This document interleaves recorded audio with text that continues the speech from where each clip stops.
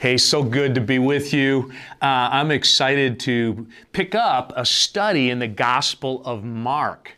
So I want you to grab your Bibles. Hopefully you have one, or it's close, or it's there on the coffee table or whatever, or you got a device, because I really want you to follow along in the dialogue exchange that's going to be happening in the Gospel of Mark. We're picking up our study. I hope you remember that we were in the Gospel of Mark. Please tell me you remember. It was back in the summer into the fall. Our series was called Face to Face with Jesus, and we were following Jesus through the Gospel of Mark, and we stopped at the end of chapter 9. So we want to pick up at this point in chapter 10 and move forward in the Gospel of Mark. So I'm going to read chapter 10, starting in verse 32. And here's where we pick it up with Jesus. And they were on the road going up to Jerusalem. And Jesus was walking ahead of them, and they were amazed, and those who followed were afraid. And taking the 12 disciples, taking the 12 again, Jesus began to tell them what was going to happen to him, saying, "See, we are going up to Jerusalem, and the Son of Man will be delivered over to the chief priests and the scribes, and they will condemn him to death and deliver him over to the Gentiles, and they will mock him and spit on him and flog him and kill him. And after 3 days, he will rise." See, we are going up to Jerusalem, Jesus says. So we're calling this series Ascent. We're going to follow Jesus as he goes up to Jerusalem. Now, when you first read that, you might think, well, he's heading north. No, that's not it. When it says he's going up to Jerusalem, it literally means he was ascending up the mountain, because the city of Jerusalem sits on top of a mountain that's part of a mountain range that runs right down like a spine, right down the middle of Israel. So starting today and leading up to Easter, we're going to follow Jesus as he ascends up to Jerusalem and to the cross. See, Jesus said, look, we're going up to Jerusalem, and here's what's going to happen. He says, we're going up, and the Son of Man will be delivered over to the chief priests and the scribes that are going to condemn him to death, deliver him over to the Gentiles.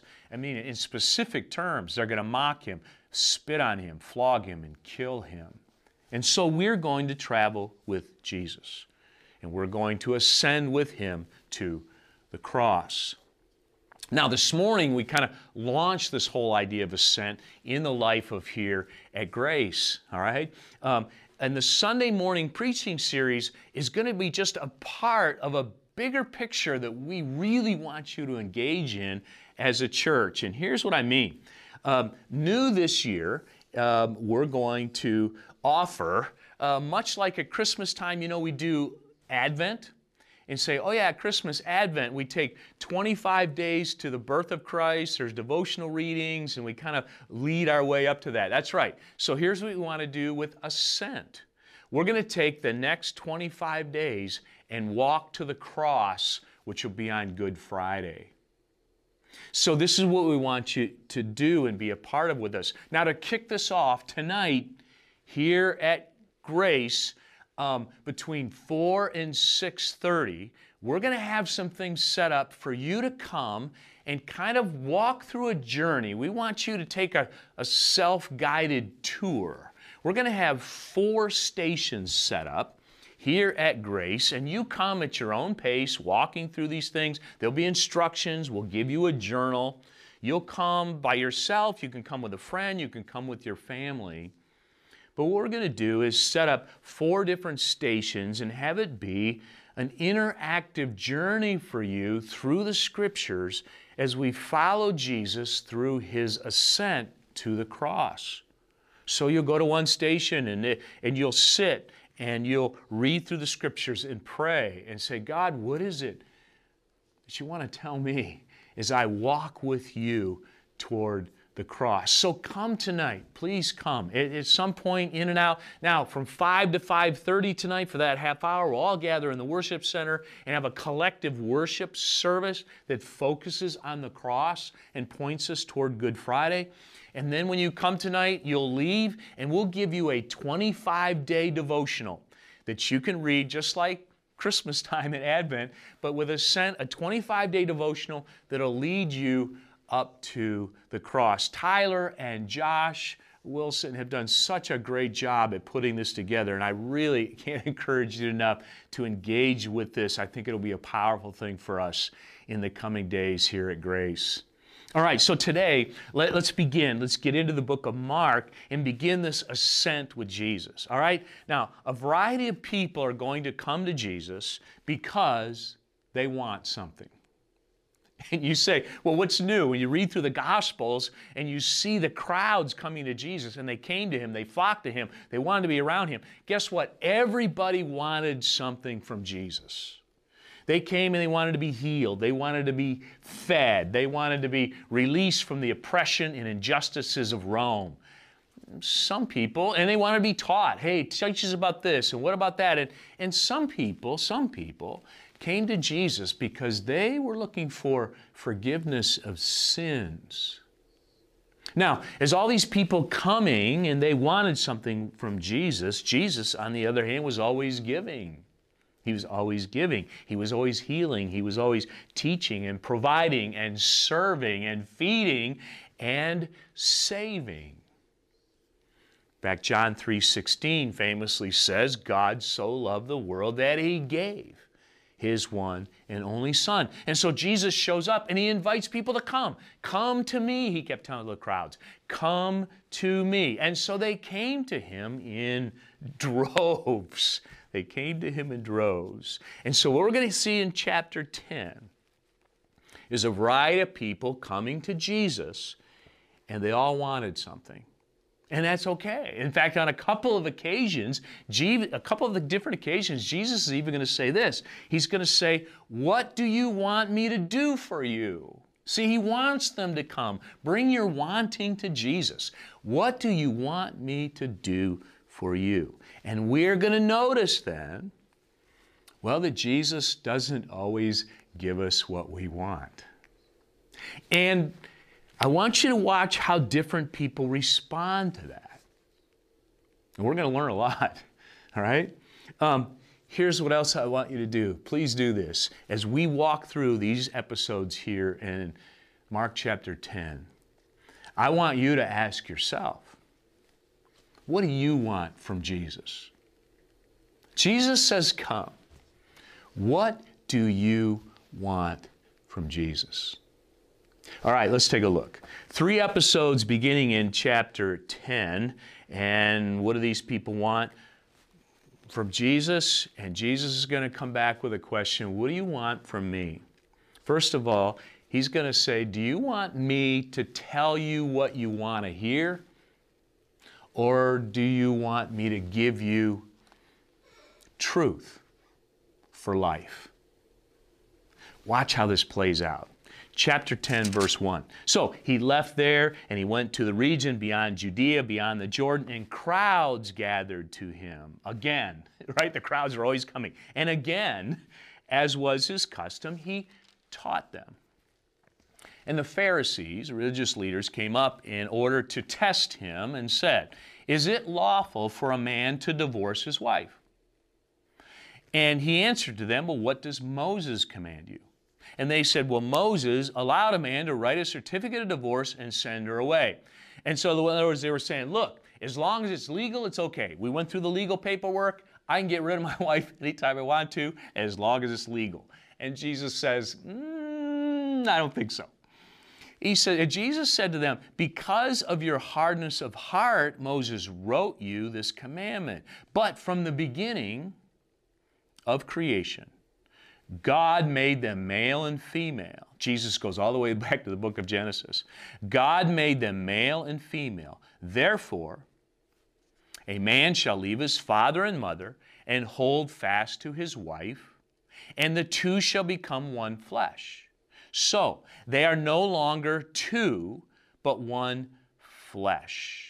And therefore, what God has joined together, this is marriage, let no man separate. Well, this is like, whoa, this had people's heads spinning. And in the house, the disciples asked him again about this. Hey, Jesus, talk about this marriage divorce thing here. And Jesus said to his disciples, whoever divorces his wife and marries another commits adultery against her. And if she divorces her husband and marries another, she commits adultery. Okay, so what do you want from Jesus? Do you want Jesus to tell you what you want to hear? Or do you want truth for life? Some people, and there are folks oftentimes who will say, well, okay, I want to know from Jesus. I want to know what does Jesus have to say about marriage and divorce? That's a common question today. What about marriage? What about gay marriage? What about all these things? What does Jesus have to say about marriage and divorce? Well, here it is. Jesus says, from the beginning, one man, one woman, and God joins them together. And don't divorce unless Jesus says that you can. Otherwise, you're headed into adultery. There it is. Do you want Jesus to tell you what you want to hear, or do you want truth for life? Next section in verse 13. And they were bringing children that they might touch Jesus, that Jesus might touch them, and hey, bring the kids, give them a hug, bless them, right? And the disciples rebuked them. Get these kids out of here. The kids were bothersome. The kids were like, get the kids out of here. They bug me, right? Where's the child care at? But when Jesus saw it, he was indignant. And he said to them, let the children come to me and do not hinder them, for to such belongs the kingdom of God. Truly I say to you, whoever does not receive the kingdom of God like a child shall not enter it. And he took them in his arms, these children, and he blessed them, laying his hands on them. Now, this was a completely different view of children, all right? If you want to know, hey, Jesus, what's your view on children? This was not the cultural norm by any stretch. They didn't value children in this culture. In fact, one writer, one historian, writing on the times these days, listen to what he said, children occupied a precarious position in the Hellenistic society of the first century. That's an understatement, right? Abortion was a given. You understand, we didn't invent this. It's been around. In the Roman culture of these days, abortion was a given. In fact, there was something else that was commonplace, and that's infanticide. There's written documents of a guy writing to his wife, hey, you gave birth to the child. If it was a male, we keep it. If it's a female, just get rid of it. And you go, whoa, what is the deal here? Roman law, in fact, gave the father absolute power over his family, which extended to life and death. And as late as AD 60, a son was put to death by the simple order of his father. So when Jesus comes along, he's got a completely different view of children. So what do you think of, Jesus, what do you think of abortion? What do you think of children? What do you think of all this? You want Jesus to tell you what you want to hear, or do you want him to give you truth for life? Next guy, third episode, verse 17, he was setting out on his journey. Jesus is walking along. He's headed up toward Jerusalem, and a man ran up to him. He's described in the other Gospels as being young and rich and influential. He's a rich, young ruler. And he knelt before Jesus and he asked him, good teacher, what must I do to inherit eternal life? What do I do to get into heaven? And Jesus says, well, why do you call me good? Good teacher, why do you call me? Let's talk about what it means to be good, right? Why do you call me good? No one's good except God. And he goes, all right, if you're interested in being good, here's the deal. He says, you know the commandments. Don't murder. Don't commit adultery. Don't steal. Don't bear false witness. Don't defraud. Honor your father and mother, Jesus says to this young guy. And here's what he says. He said to him, Teacher, all these I have kept from my youth. It's like, really? I've been a really good boy my whole life. And Jesus, looking at him, loved him and said to him, well, you lack one thing then. Go and sell all that you have and give it to the poor, and you'll have treasure in heaven. And then you come and you follow me. Well, disheartened by the saying, it says, he went away sorrowful, for he had great possessions. Okay, this guy came to Jesus, and Jesus ruined his day. Jesus says to this guy, what do you want from me? Do you want me to tell you what you want to hear? In other words, Jesus is telling this guy, look, do you want me just to tell you, you know what? You're a good person, and I love you, and you're going to heaven. This is wonderful. Is that what you want me to tell you? Or do you want me to give you truth for life? And here's the truth, Jesus says, I do love you. Notice this, it's a powerful thing in verse 25. Jesus looked at him and loved him. He did love him, and this was truth for life for this young man. He said to him, listen, here's the deal. You got to go sell everything you have and give it to the poor, and then you're going to have treasure in heaven, and you come follow me. In other words, Jesus says, look, there's an idol in your life. There's another God in your life, and it's all your stuff. It's all your possessions, and you've got to repent from that. You've got to turn from that sin and that idolatry and say, I want Jesus as my treasure in my life. I can't be good enough. I'm not a good enough person. I got to turn from my sin and idolatry. And Jesus is the most precious possession and treasure of my life. Jesus says, that's what will give you life. Well, this answer that Jesus gave to this rich guy shocked the people that were listening, including Jesus' own disciples. Listen to what happens. Verse 23. And Jesus looked around and said to the disciples, how difficult it'll be for those who have wealth to enter the kingdom of God. And the disciples were amazed. They're going, whoa, Jesus. But Jesus said to them again, children, how difficult it is to enter the kingdom of God. It's easier for a camel to go through the eye of a needle than for a rich person to enter the kingdom of God. They're laughing. A camel going through the eye of it, that's impossible. Jesus says, that's right. And the disciples were exceedingly astonished, and they said, well, then who can be saved? Who can be forgiven and go to heaven?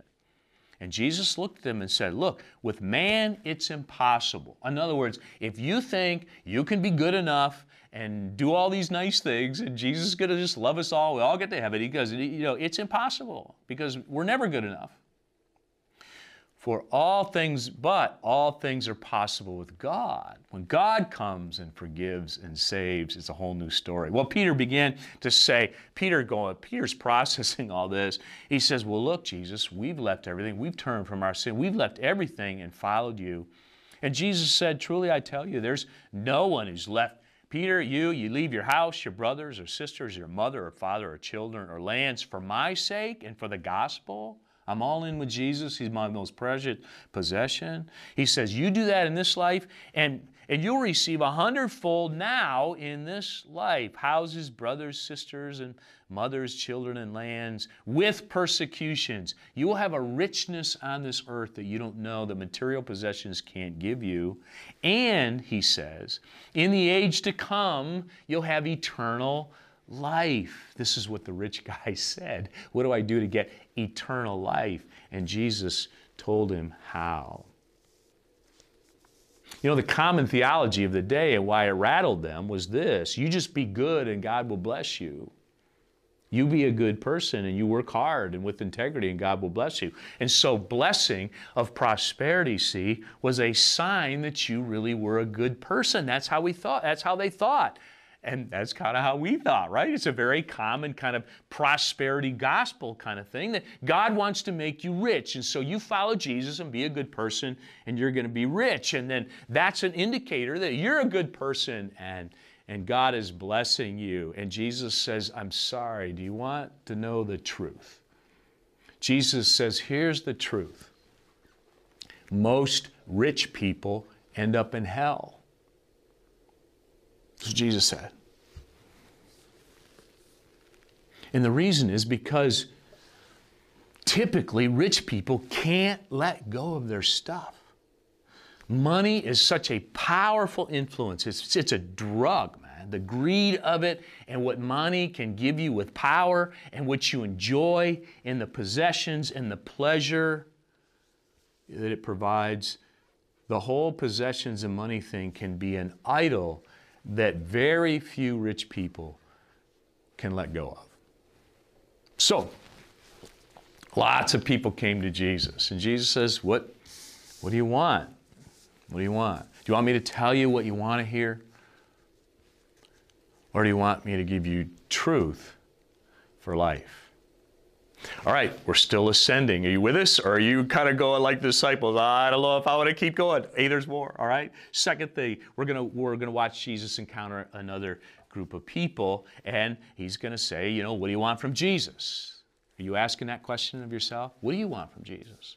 Secondly, he's going to ask the question, do you want me to grant you position and power, or do you want me to show you the path to true greatness? Watch this in verse 35. This time, the people coming to Jesus and wanting something from him were two of his own disciples, James and John. Verse 35, James and John, the sons of Zebedee, came up to Jesus and said to him, Teacher, we want you to do for us whatever we ask of you. What do you want from Jesus? Here's what we want. And Jesus says to them, he says, what do you want me to do for you? And here's what they said. They said, grant us to sit at your right hand and one on your left in your glory. See, they believed Jesus was the Messiah. He was going to usher in the kingdom and rule the world. And James and John, that we want positions of power in all that thing. And Jesus says to them, you don't know what you're asking.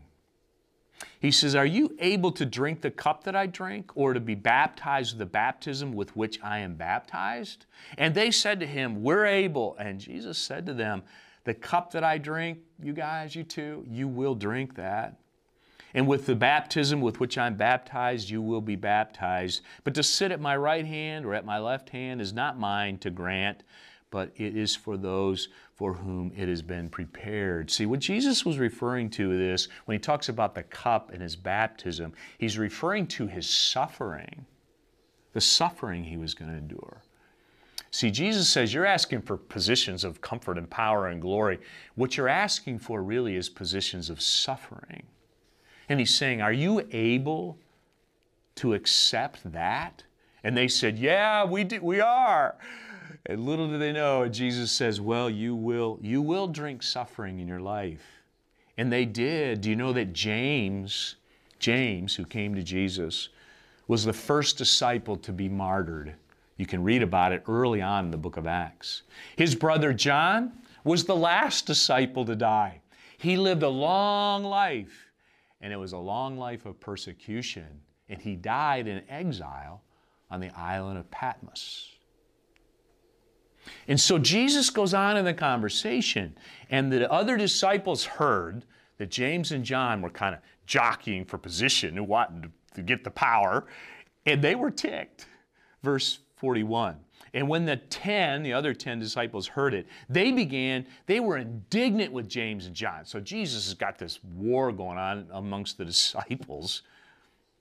They were indignant with James and John. And so Jesus calls them all together. Okay, boys, sit down. We're going to have a talk.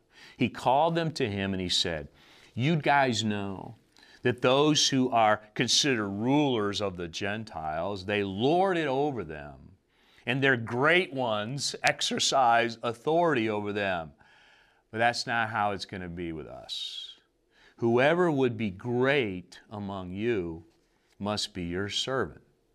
And whoever would be first among you must be slave of all. For even the Son of Man came not to be served, but to serve, and to give his life a ransom for many.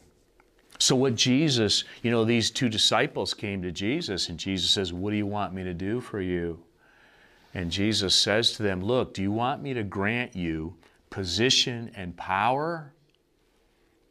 Or do you want me to show you the path to true greatness? What do you want from Jesus? The last episode, the last one here,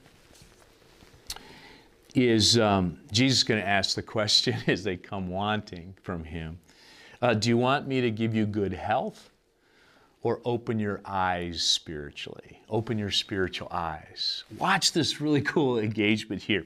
Verse 46, they came to Jericho, and as he was leaving Jericho with his disciples and a great crowd, there they are following Jesus through the town of Jericho, city of Jericho, a great crowd. Bartimaeus was a guy's name. A blind beggar, the son of Timaeus, was sitting by the roadside. And when he heard that it was Jesus of Nazareth, he began to cry out and say, Jesus, Son of David, have mercy on me. This guy heard about Jesus, recognized him, and he must have believed he was a Messiah, but because he calls him the Son of David. And he starts hollering out, Jesus, Son of David, have mercy on me. And many rebuked him. Hey, shut up, buddy, telling him to be silent.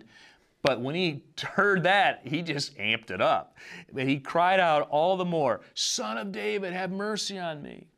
And Jesus stopped and said, hey, call this guy over here. And they called the blind man and said to him, hey, take heart, get up, he's calling you.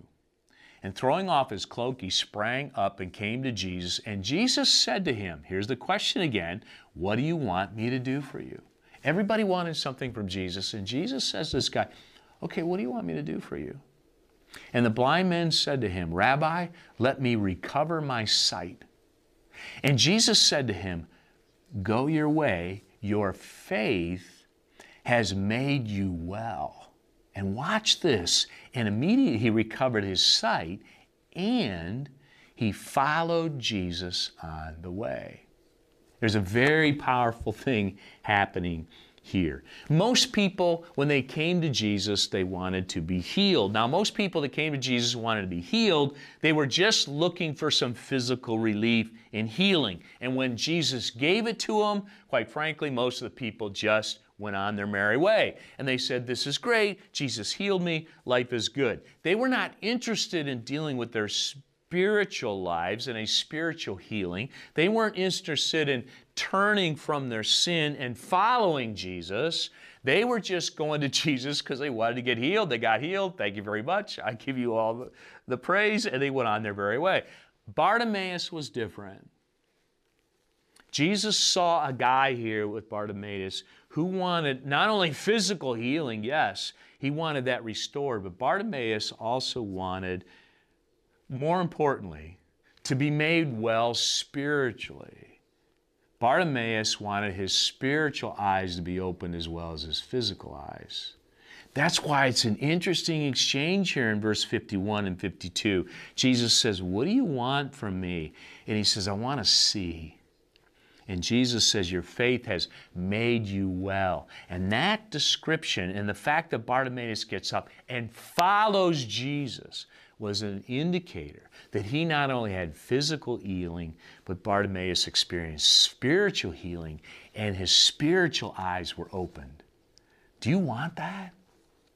I can't help but think of the verse in 2 Corinthians chapter 4. Listen to what it says. If our gospel, the good news about Jesus, is veiled, it is veiled to those who are perishing. In this case, the God of this world has blinded the minds of unbelievers to keep them from seeing the light of the gospel of the glory of Christ, who is the image of God. So what do you want from Jesus? He says, come to me with all of your physical suffering, and you want healings. Jesus says, come and ask me for it. But what if he doesn't give it to you? What if he doesn't give you spiritual healing?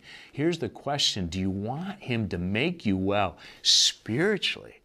Do you want a healing at a more important and more profound level? Do you want to see? Do you want Jesus to open your spiritual eyes? If you do, he guarantees he will give you that to any repentant humble heart that comes to him. So, interesting, isn't it? What do you want from Jesus? A guy named Adam McHugh says this quote took me back a little bit. Here's what he says. We must put away our convenient notions of God, the one who always agrees with us, the one who always favors our nation or political agenda, the one who feeds us candy and never vegetables. Please, can I ask you something? What do you want from Jesus? Do you want him just to tell you what you want to hear about your life? Or do you want truth for life? Do you want him to grant you, I want to be famous and in control and in charge and grant me positions of power? Or do you want him to show you the path to true greatness? Do you come to him with your physical struggles and pain? And it's good to do that, but what do you really want from Jesus? Do you want him to make you well spiritually and open up your eyes to how he's using this and what he could do to save you eternally? What we see is Jesus loves us too much to always give us what we want, because he wants to give us something better. He wants to give us himself. He wants to give us truth for life. He wants to give us the path to true greatness, and he wants to open up our spiritual eyes and make us well. So what do you want? What do you want from Jesus? We'd love to talk to you about these things. If you're seeing the chat on the side, there's a button for prayer. We got people right now that you click that. There'll be somebody that can pray with you. You can text us. Text the word Jesus to the number here on the screen. And we'd love to sit down with you. You can make a contact with somebody. Somebody will connect with you, and we can help talk through these things. It's a very important question. What do you want from Jesus? Let me pray. Jesus, thank you that you openly invite us to come. You came to give yourself to us. And so as we come to you, may we trust you and know that you truly do love us, and surrender ourselves to your truth about life and to your view of greatness. And God, you've got to make us well spiritually. Thank you for what you give and what you provide. In Jesus' name, amen.